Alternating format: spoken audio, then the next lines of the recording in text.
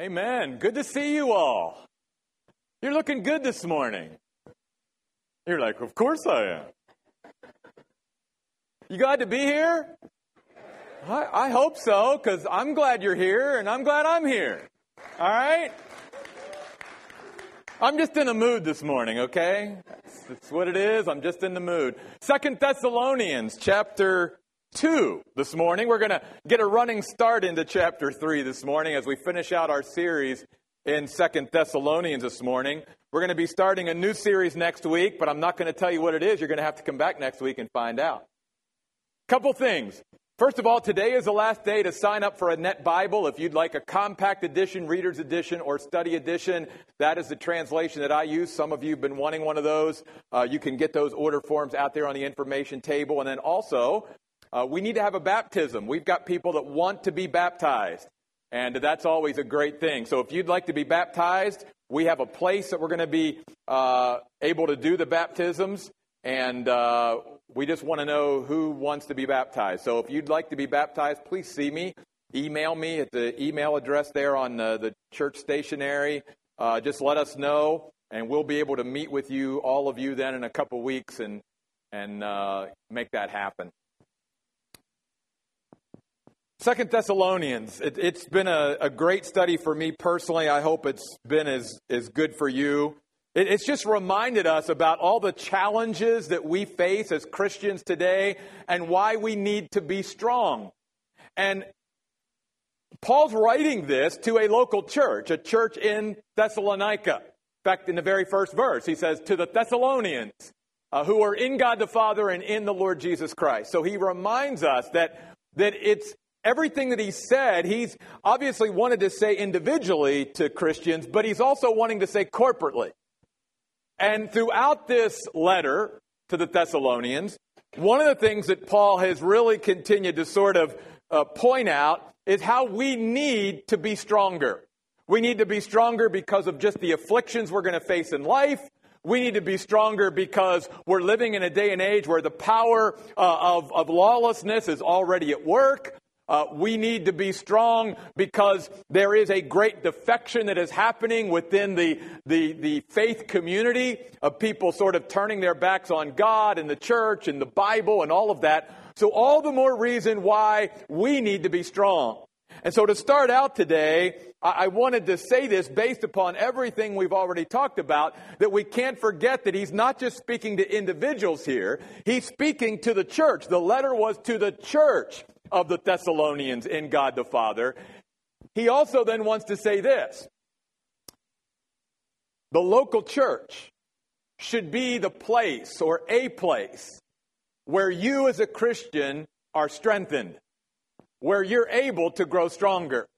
There's a lot of reasons today why Christians or people choose the churches that they do.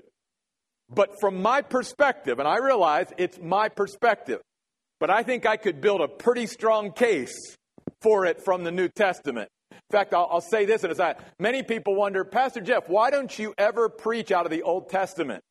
Because I believe that we have such a deficiency in our Christian culture today about what the church should be, that we need to stay in the New Testament a little bit longer. Are we going to get to the Old Testament someday? Absolutely. I love the Old Testament.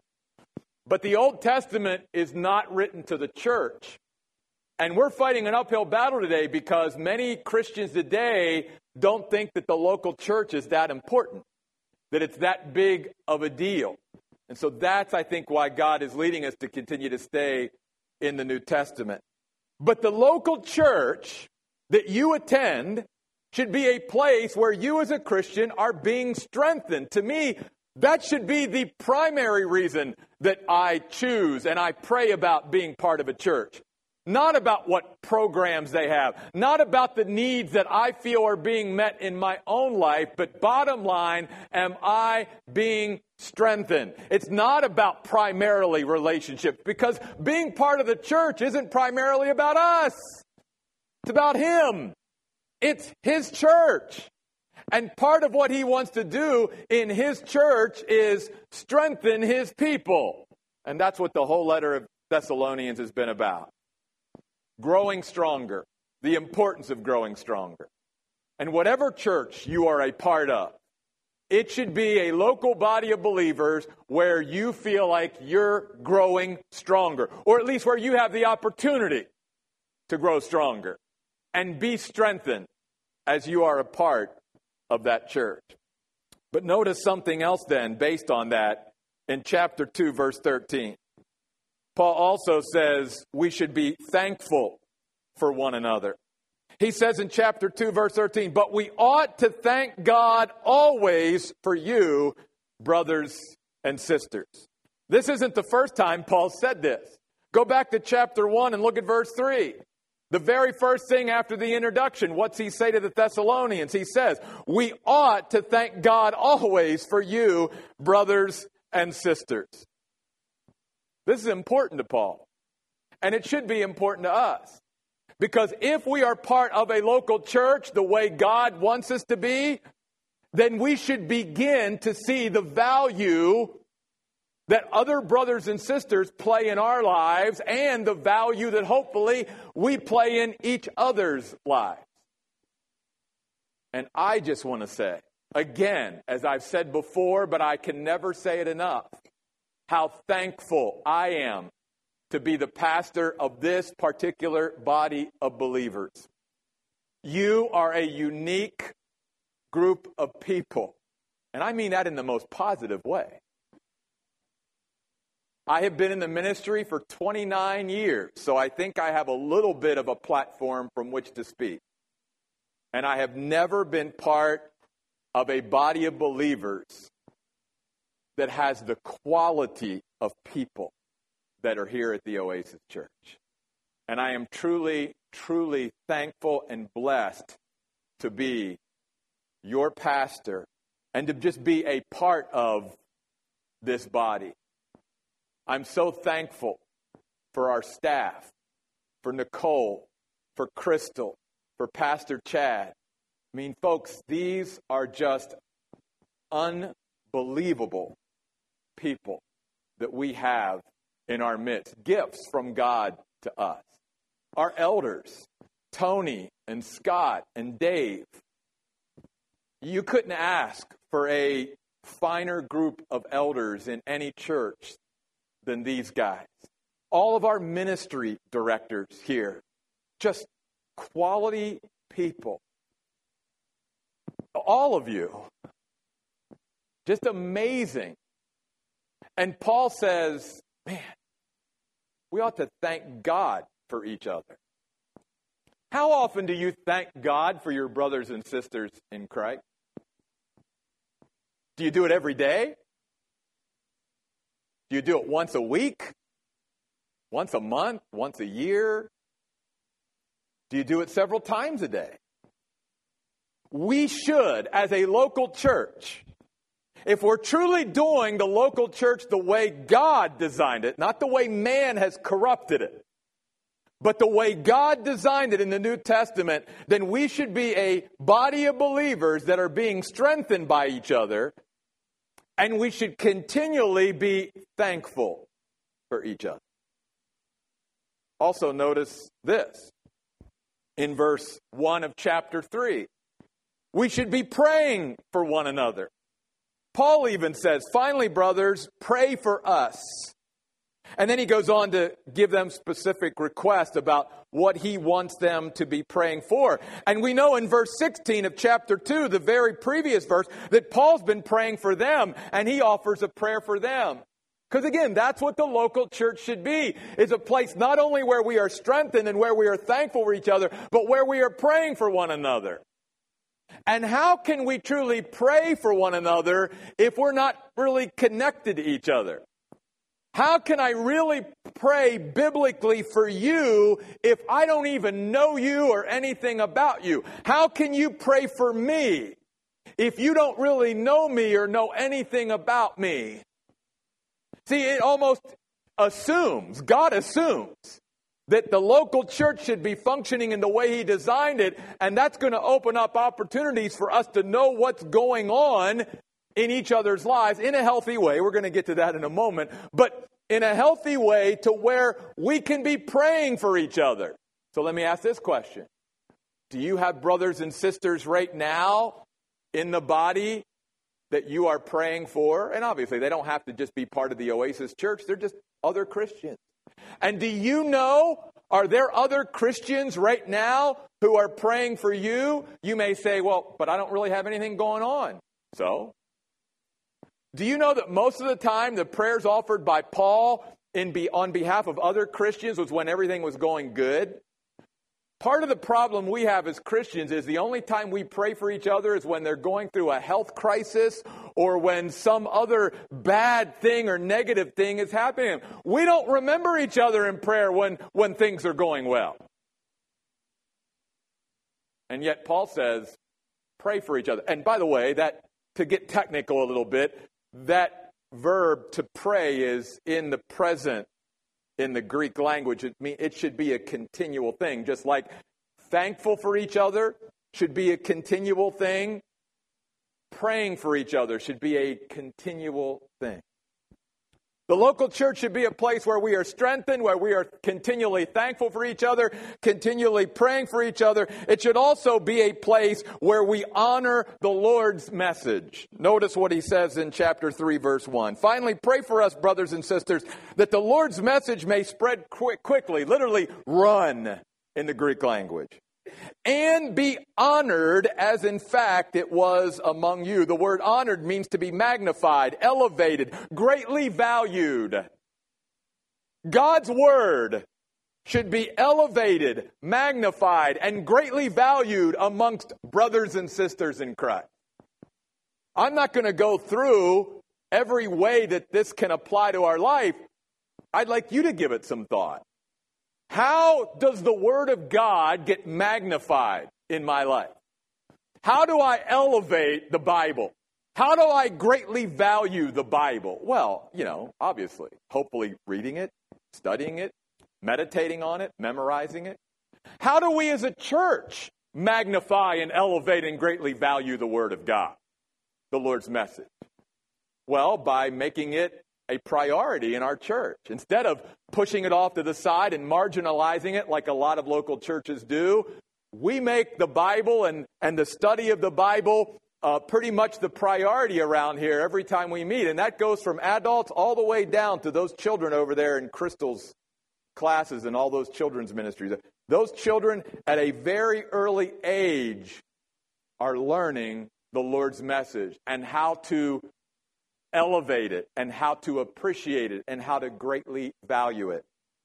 It's one of the reasons why throughout history that those who speak the Lord's message usually are on an elevated platform of some type. It's not in any way to elevate the speaker. It was a way throughout history to elevate the message that was being spoken. It was a way to say what God is saying to us is important and we should greatly value it. So we should honor God's message. We should continually pray for each other. We should continually be thankful for each other. The local church should be a place where we are being strengthened. But also see this now beginning in chapter 3, verse 6.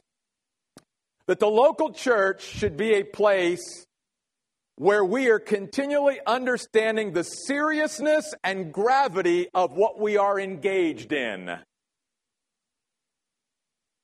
Now, it's not, please, before I get into this, it's not that we as Christians can't have a good time and can't have fun. If you know anything about Jeff Royce at all, you know that, I sort of have what my wife calls my game face on Sundays and Tuesdays. And I get that because what I feel like I do in teaching the Word of God is something very serious. And there's gravity there. There's weight there. But if you hung out with me most times outside of church, my family will tell you, he's pretty crazy. Maybe not lampshade crazy, but crazy. I like to have a good time just like anyone else. But we've got to understand that what we are engaged in as the church of the Lord Jesus Christ, as Christians, is serious business. The Christian life is not a playground. It is a battleground, my friends. That's why the Bible calls us soldiers of the Lord Jesus Christ. And churches that want to make it all about entertaining people, and want to make it shallow and not really focus on strengthening people have totally missed the boat. And that's why Paul says these words. Notice in verse 6 of chapter 3, but we command you. Even the word command should tell every Christian, well, this isn't just something to play around with here. God, through Paul, is commanding us of something. It's serious. He says, we command you, brothers and sisters, in the name of our Lord Jesus Christ, to keep away from any brother who lives an undisciplined life and not according to the tradition they receive from us. Notice verse 11. For we hear that some among you are living an undisciplined life, not doing their own work, but meddling in the work of others. So notice what he says in verse 14. If anyone does not obey our message through this letter, take note of him and do not associate closely with him, so that he may be ashamed. Whoa! When does that happen in the local church anymore? First of all, I'll get to that in a minute. I want to go back to this undisciplined word that Paul uses several times, because that's really the key. Paul says we've got to realize as brothers and sisters in Christ, as we relate to each other, that we've got to be calling each other to reminding each other how serious it is. And when someone within our local church is living, and the word live is an important word. It means that's their habit. That's their lifestyle. Every once in a while, we're all going to live an undisciplined life. We're human.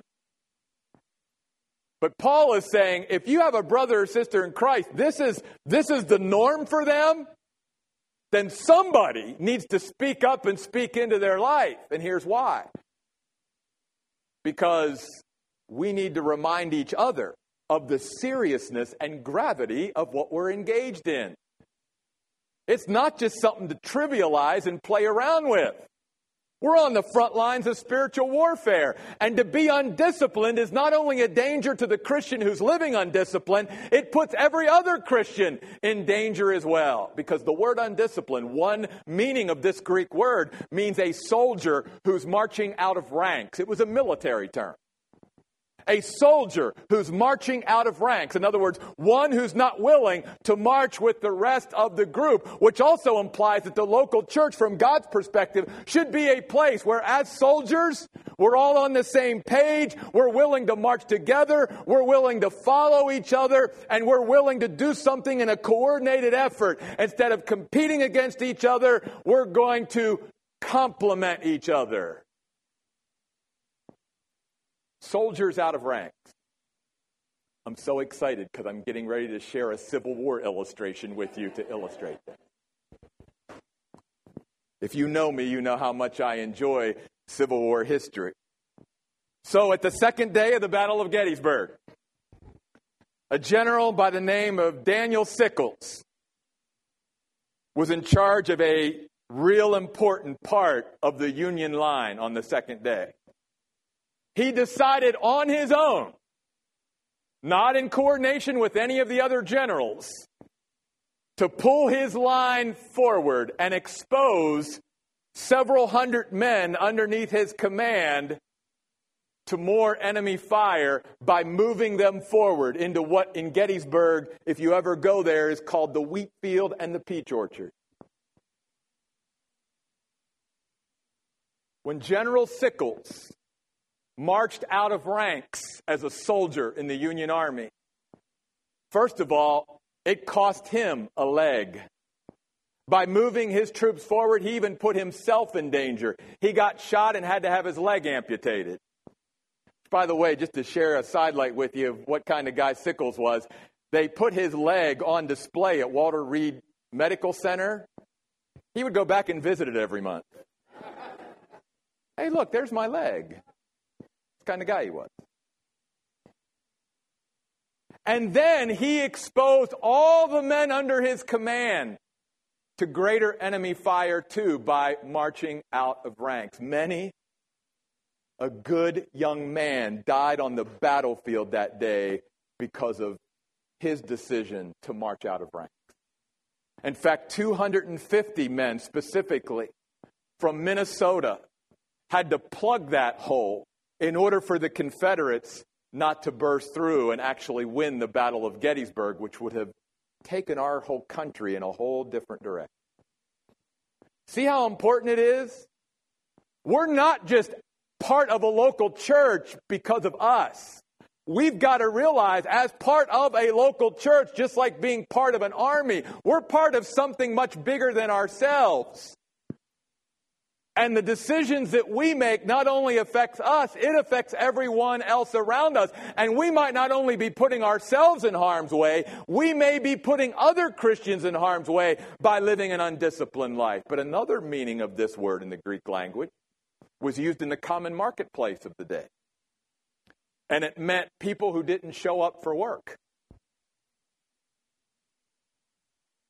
And Paul is saying, Christian, you may think you don't have to show up for yourself, but you are obligated as a brother or sister in Christ to show up for others.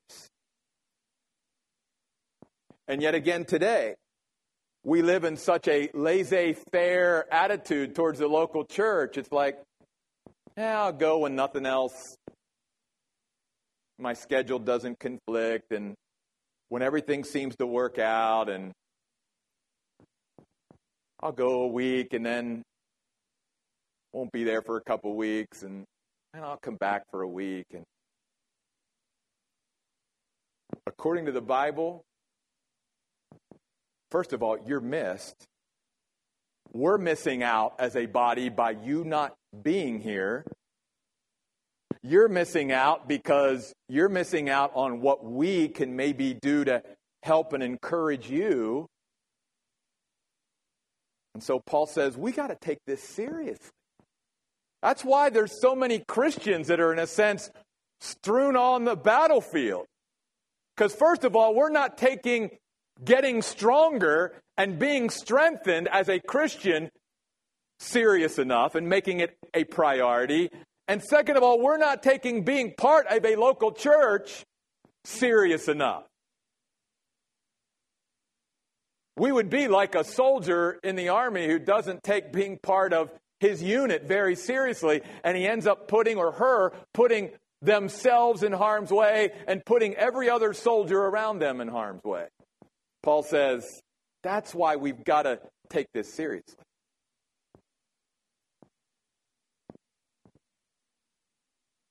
But notice, even after Paul says all this, in verse 15 of chapter 3, Paul tells the Christians in Thessalonica that if you ever have to get to this point, and it is pretty extreme, I agree, he says, yet do not regard him ever as an enemy, but admonish him as a brother. See, what Paul is saying there is something the church needs to hear today. And that is, God expects us to work through things together rather than to walk away from one another. You notice what was happening here, right? Something that I hate to say, based upon the condition of local churches today, probably hardly ever happens because the local church has gotten so warped from the original design God meant it to be. God is basically saying, even to the person who's being admonished and who other Christians are keeping their distance from and not associating with, he's basically saying, I expect you to stay with your brothers and sisters in Christ because you need this and you need them and they need you. So work through it and make all of yourselves better and stronger instead of getting upset with each other and walking away and going to another church. How many Christians today would, in a sense, put up with that kind of behavior, even though it's love by other Christians? They'll just go, well, I'm going to leave that church and go to some other church. I'm not going to work through all this.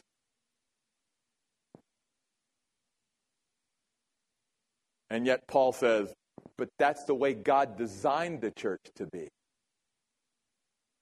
That there is going to be time where we have to and should admonish each other, but never regard each other as an enemy.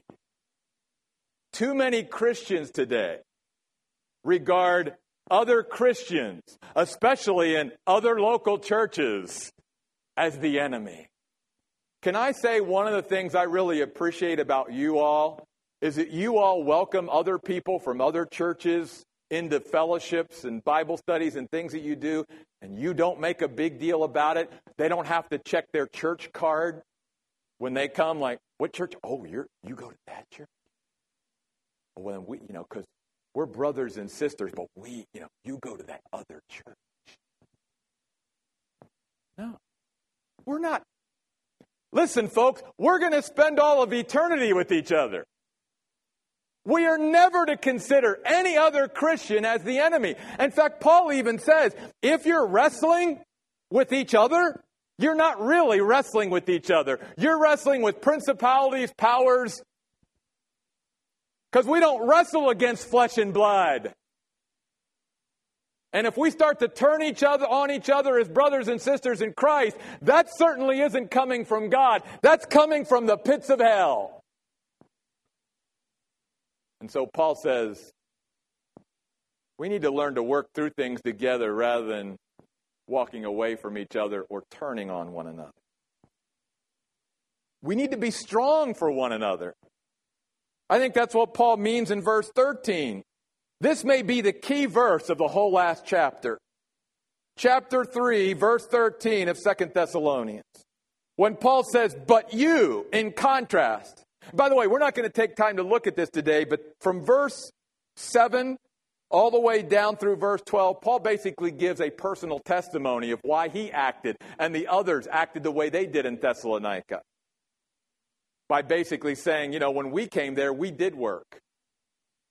And part of the reason why Paul is talking so much about work and even later on saying, if a Christian isn't willing to work, then they shouldn't eat.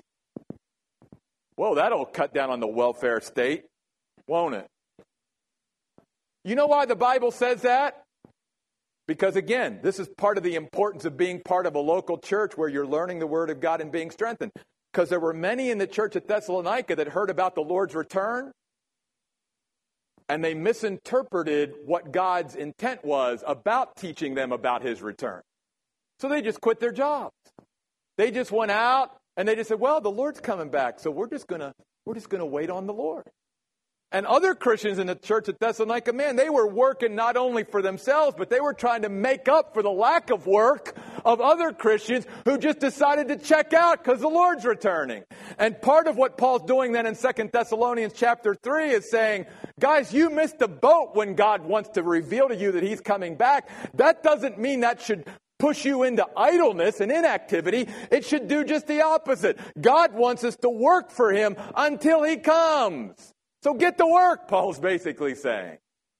That was part of the undisciplined life that some of these Thessalonian believers were living. They decided not to work anymore and just sit out on a hillside and hum until Jesus came. But Paul says this to the others. But you, brothers and sisters, do not grow weary in doing what is right.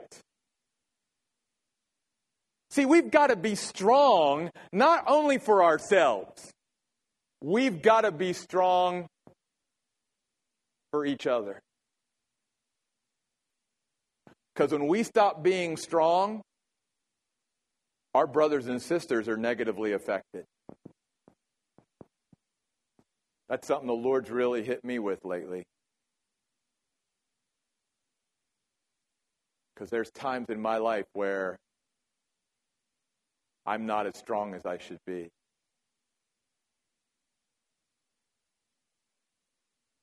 And I know it's not just costing me, it's costing others around me. But here's something else Paul's saying in verse 13. Not only do we need to be strong for each other, we need to be strong in spite of one another. In other words, if other Christians are slacking, that doesn't mean we slack, even though that's the tendency. Because that's what the words growing weary means in verse 13. It means to become discouraged and give up to lose motivation or to slack off. And Paul's saying it's so easy as a Christian, even in Paul's day, much less today, to look around at how other Christians, and I'm paraphrasing, could give a rip and not begin to think, why do I do so much? Why am I so faithful? Why do I minister like I do? Why do I pray my brains out and worship my head off? And why do I study the Bible so intently? No other Christian seems to be really engaged in putting their all into it, so why should I?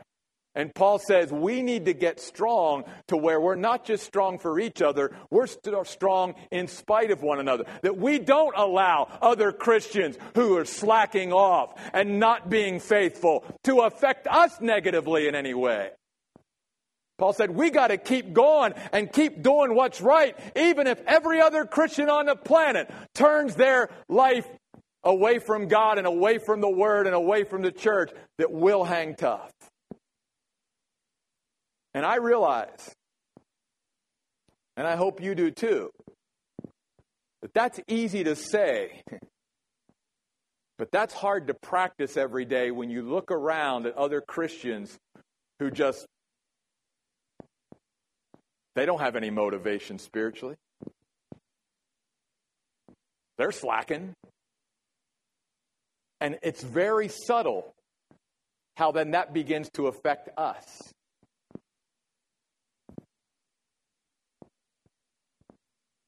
And finally, Paul ends this great chapter by reminding the Thessalonians that the Lord is going to be with them throughout everything that they need to deal with. And He's going to be with them to strengthen them and to help them and encourage them. Notice what he says in verses 16, 17, and 18. Now may the Lord of peace Himself give you peace at all times and in every way. The Lord be with you all. I, Paul, write this greeting with my own hand, which is how I write in every letter. The grace of our Lord Jesus Christ be with you all. Let's pray. God, we thank you for our brothers and sisters in Christ. Help us, Lord, to make our local church a place where we are strengthened and where we are strengthening each other. We should be thankful for each other. We should be praying for one another. We should be honoring the Lord's message.